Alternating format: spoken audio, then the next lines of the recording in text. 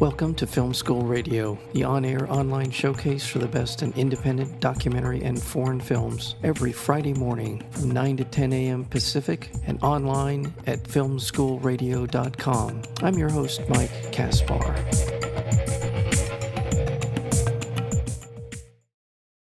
Joseph Pulitzer's New York newspaper, The World, came to transform American media and make him wealthy, admired, and feared. Throughout his 4 decades as a reporter and publisher, he created a powerful artistic vehicle that spoke to an unprecedented number of readers.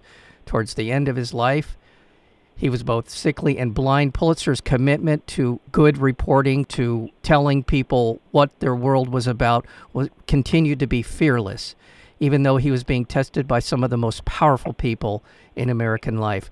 Pulitzer has gone on to become an American icon who spoke of fake news more than 100 years ago.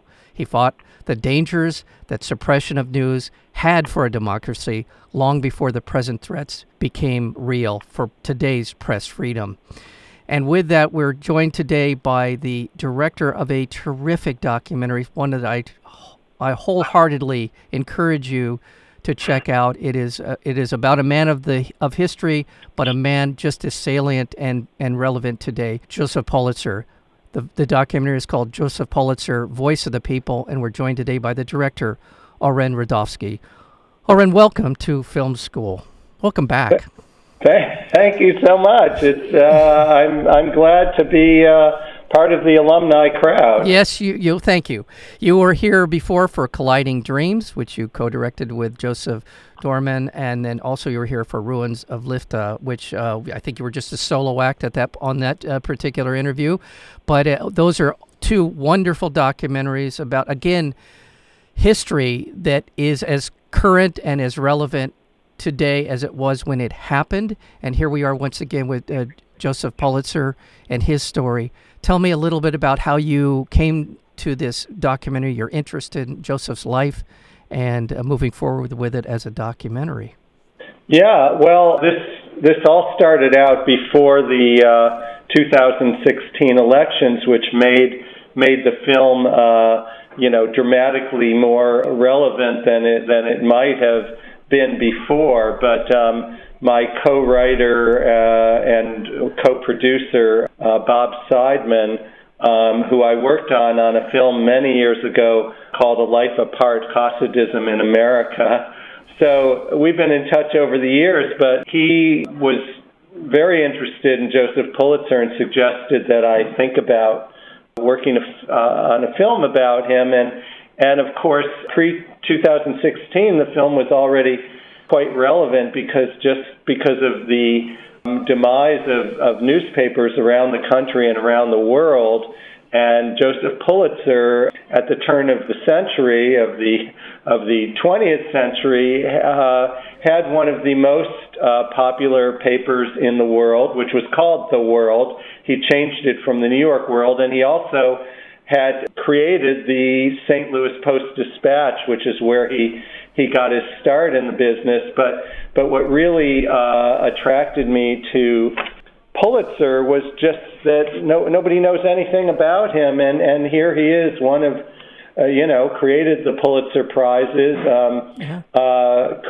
endowed the Columbia School of Journalism, and was really among the first to think of journalism as being a profession which should be a profession that is professionalized, but also somebody with an incredible eye. He was really a genius, and I also read a memoir that was written about him by one of his secretaries in the last year of his life in 2011 called Adventures with a Genius, which just gave me a window into this very troubled, complicated character, really a novelistic or film kind of film hero kind of guy, and so I was smitten with him, and then all sorts of stuff happened because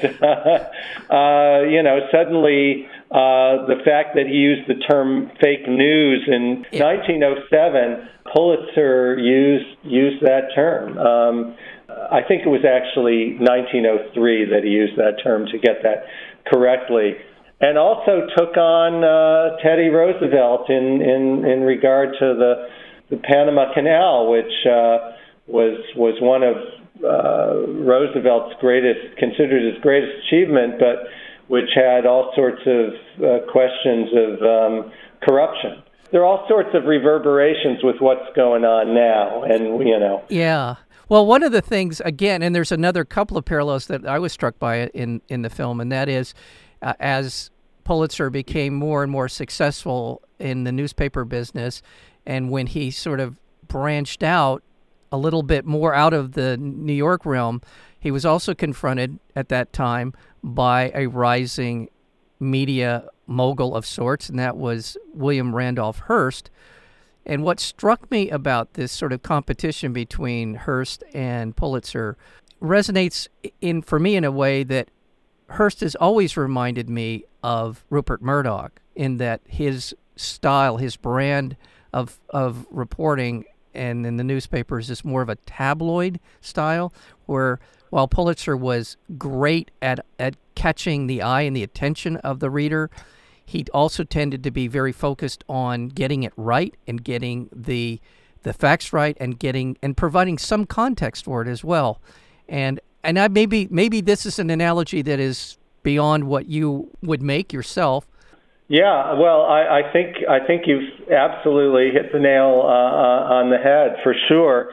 Again, Pulitzer wasn't the first with all these things. What he was the first at and kind of a genius at is putting together all these, this idea of tabloid press, sensational stories. But they were sensational stories that were true stories of what was going on among the people in New York, what was going on in St. Louis. Right. They were very down-to-earth stories, and the film sort of conveys them as Dickens-like stories, because he really loved Charles Dickens, and if you think about Dickens' stories, you could say, they're sensationalized, but in a way, they're all based on reality. They're all based on the way people actually lived, and they had great readership, and Pulitzer saw that, and he was also very interested in politics, and then he had these crusades he did for raising funds for the Statue of Liberty and many other crusades that he had, and he understood embedding journalists like Nellie Bly in an insane asylum. Right. He had great ideas, his competition with Hearst got really hot during the Spanish-American War, and that's when his newspaper kind of stretched truth a little more than he should have, and it was something that he deeply regretted. But we see that every day in the press today, how the lengths to which, yes, Murdoch-like papers, but many beyond that, just report the facts before they're facts. You don't see the New York Times putting down the number of dead at some horrific event or other before it's verified.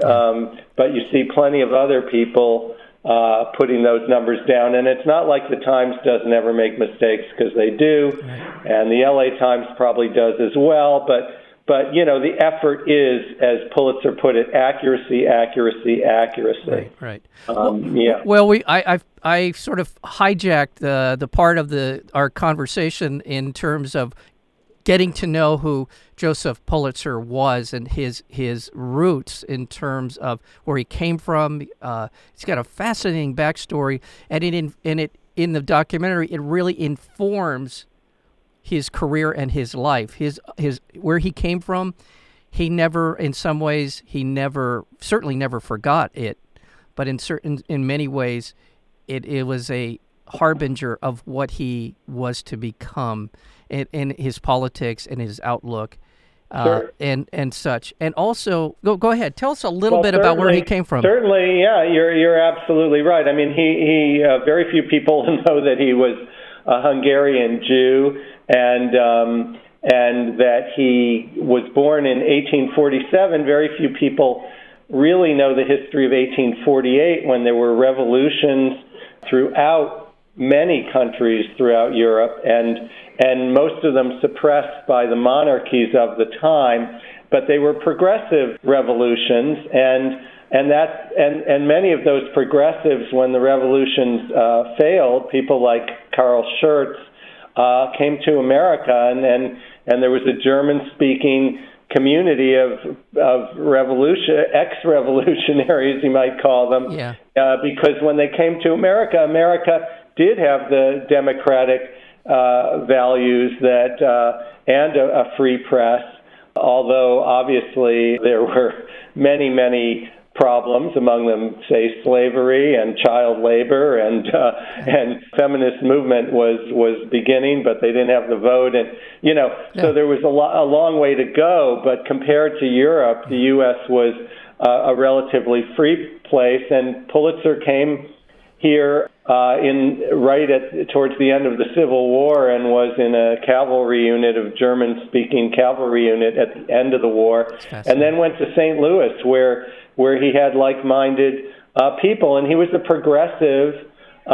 He wasn't particularly religious. He seems to have dropped any Jewish observance he might have had, but his progressive politics, that is a strand of Jewish culture that he adhered to throughout his life and throughout the generations of the world folded in 1933, but the Post-Dispatch was owned by the family until 2005 and maintained his progressive ideals, and also interest in immigrants and interest in immigrant rights and understanding them. It wasn't just the stories of the rich that he was interested in. He was interested in how, as Jacob Riis put it, how the other half lived, in the midst of the Gilded Age.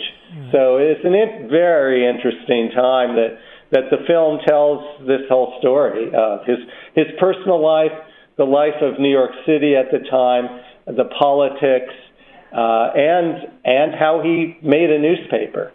We devote, which is a fascinating story in and of itself. Right. Well, I want to remind our listeners that we're speaking with Oren Rudofsky. He is the director of a new film out today, March 8th. It's called Joseph Pulitzer, Voice of the People, and I just want to let people know that there's 3 theaters, possibly 4, I believe, that it's opening at this week, at the Laemmle Music Hall in Beverly Hills, the Town Center 5 in Encino, and the Playhouse 7 in Pasadena, and maybe at the Claremont. I believe that's at Laemmle as well. Morning screenings at the Claremont, and I just want to add, I'm going to be doing Q&As after the Friday and Saturday 7:40 screenings, and I'm going to be in Encino on Sunday evening, and maybe try to sneak in there in the afternoon, but I'm not sure. And then at the Pasadena theater, Playhouse 7, Saturday and Sunday afternoons after the 4:20 screening. That first theater is the Laemmle Music Hall, just so people know. And that's right there on Wilshire. Fantastic location, great place to see movies.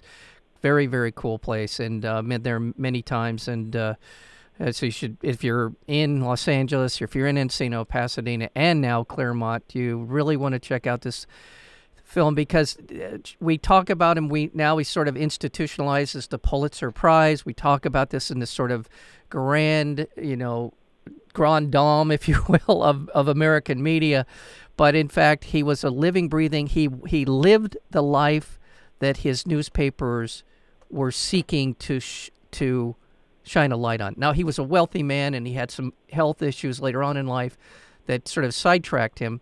But I think it's really important to understand just how important he is in the history of a free press in America. And in my mind, that is America's crown jewel, our freedom of the press. And he was so instrumental in that. But I want to talk about something else about him that made him such a success in that realm.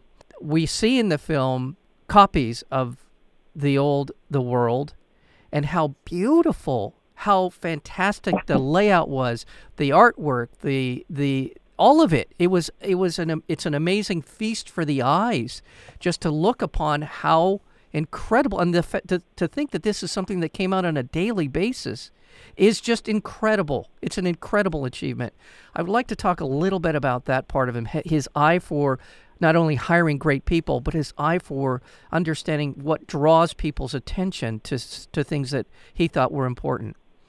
Yeah, well, one of the people in the film, Nicholson Baker, the author of a bunch of great books, but Nicholson Baker is also known for saving the last extended run of the world from 1898 to the 1930s that was at the British library and was being auctioned off, and he put his own money on the line to save it. But Nicholson Baker also spent a lot of time looking at these papers and photographing them for this book he put together called The World on Sunday with his wife, Margaret Brentano.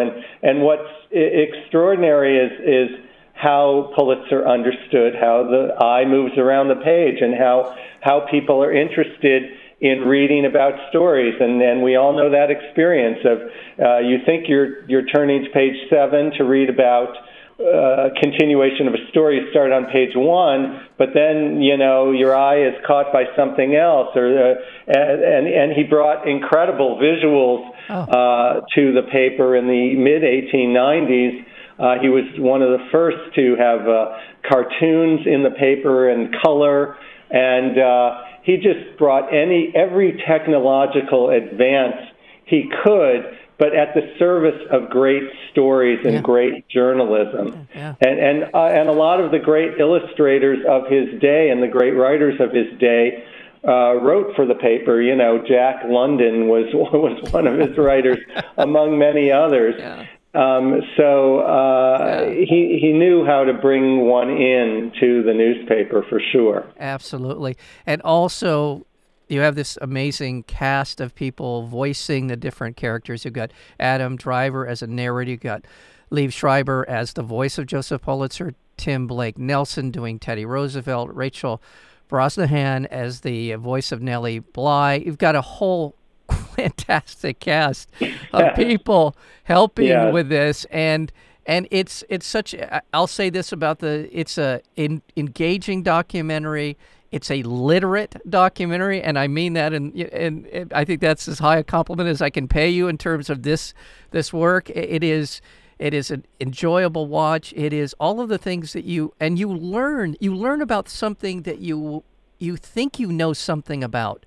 But when you watch this film, you realize what a rich tradition, and thank God there were people like Joseph Pulitzer. It wasn't alone. There were other people that had shared his passion, but he had a business acumen and a vision that allowed this to become the standard by which all other American newspapers were going to be judged. Thank God. And I just want to say also that, back in the day, this was the 1880s, 1890s, but they were doing exactly the same thing as the internet did. They had 5, 6, 7 editions a day in the heat of things, and they were different layouts, different papers. They kept advancing stories. Right. They would have, like podcasts, they would have stories continue from one day to the next. They really were a precursor to so many of the ways television treats the news and radio treats the news. Right. They were just, because there was no television, there was no radio, there was no internet at his time. So the newspaper did all these things that we think of today as news. Yeah. When you think about all those different things, when you hear from old movies, when the newsboy is yelling extra, extra, it means what you just described. This is a new edition of the morning newspaper. This is an extra edition. It's sort of ingrained in our brains. We don't know. I don't think we have I didn't have an understanding of what that meant. When I'm watching this, I'm realizing, oh yes, all of these different editions that would come out every day or the extra read all about it meant there was an urgency to it. There was a certain immediacy to these stories that impacted people's lives. And thank God he was there to speak for the voiceless, for the people in the sweatshops, for the labor unions, for all of these different, for the people in the tenements in New York City. He was there to tell their story, much to the chagrin of the gilded, of the wealthy, the rich and powerful. He was the embodiment again of something that we've taken for granted, where the press is supposed to provide comfort for the afflicted and afflicting the comfortable. That's what newspapers and our media should be doing, and Joseph Pulitzer lived that life. Yes, well said. And he believed in making enemies daily. even among his so-called friends, he often said, "I have no friends." I believe he had some friends, but he did not mind. See, if he saw a truth or a wrongdoing, he put it in regardless of who it was about. He was an equal opportunity criticizer and truth teller, and he paid a price for that. And then people, there was some anti-Semitism at the time. He was called Joseph Pulitzer or Joseph Pulitzer, and there were many other versions of that. People knew who he was, but he was illustrated with an enormous beaked nose and other stereotypical caricatures of Jews. That was in the air for sure, but often because people didn't like what they saw in print. Yeah. Well, my congratulations once again to you, Oren Rudovsky, for your work as you continue to produce remarkable work, Colliding Dreams, Ruins of Lifta, and other work. And you can find out more about all of this. First, you need to go to josephpulitzerfilm.com, and that will lead you to some of your other work. And is there a page for you? You're just alone, a standalone for your work? Oh, I have Oren Rudovsky Productions.com, if I got that right. I always forget if it's Oren Rudovsky Productions or film, but I believe that is. It'll get them close. They'll get there. It is Productions. Oren Rudovsky Productions is the website. Very good. Absolutely, yes. Very good. Well, I want to thank you once again. This is such an honor to have you back on, and for such a great work here with Joseph Pulitzer, Voice of the People. I'm so glad that's part of the title. And thank you. Thank you so much, Oren, for being here, and continued success. Thanks so much for your great show. I really appreciate it.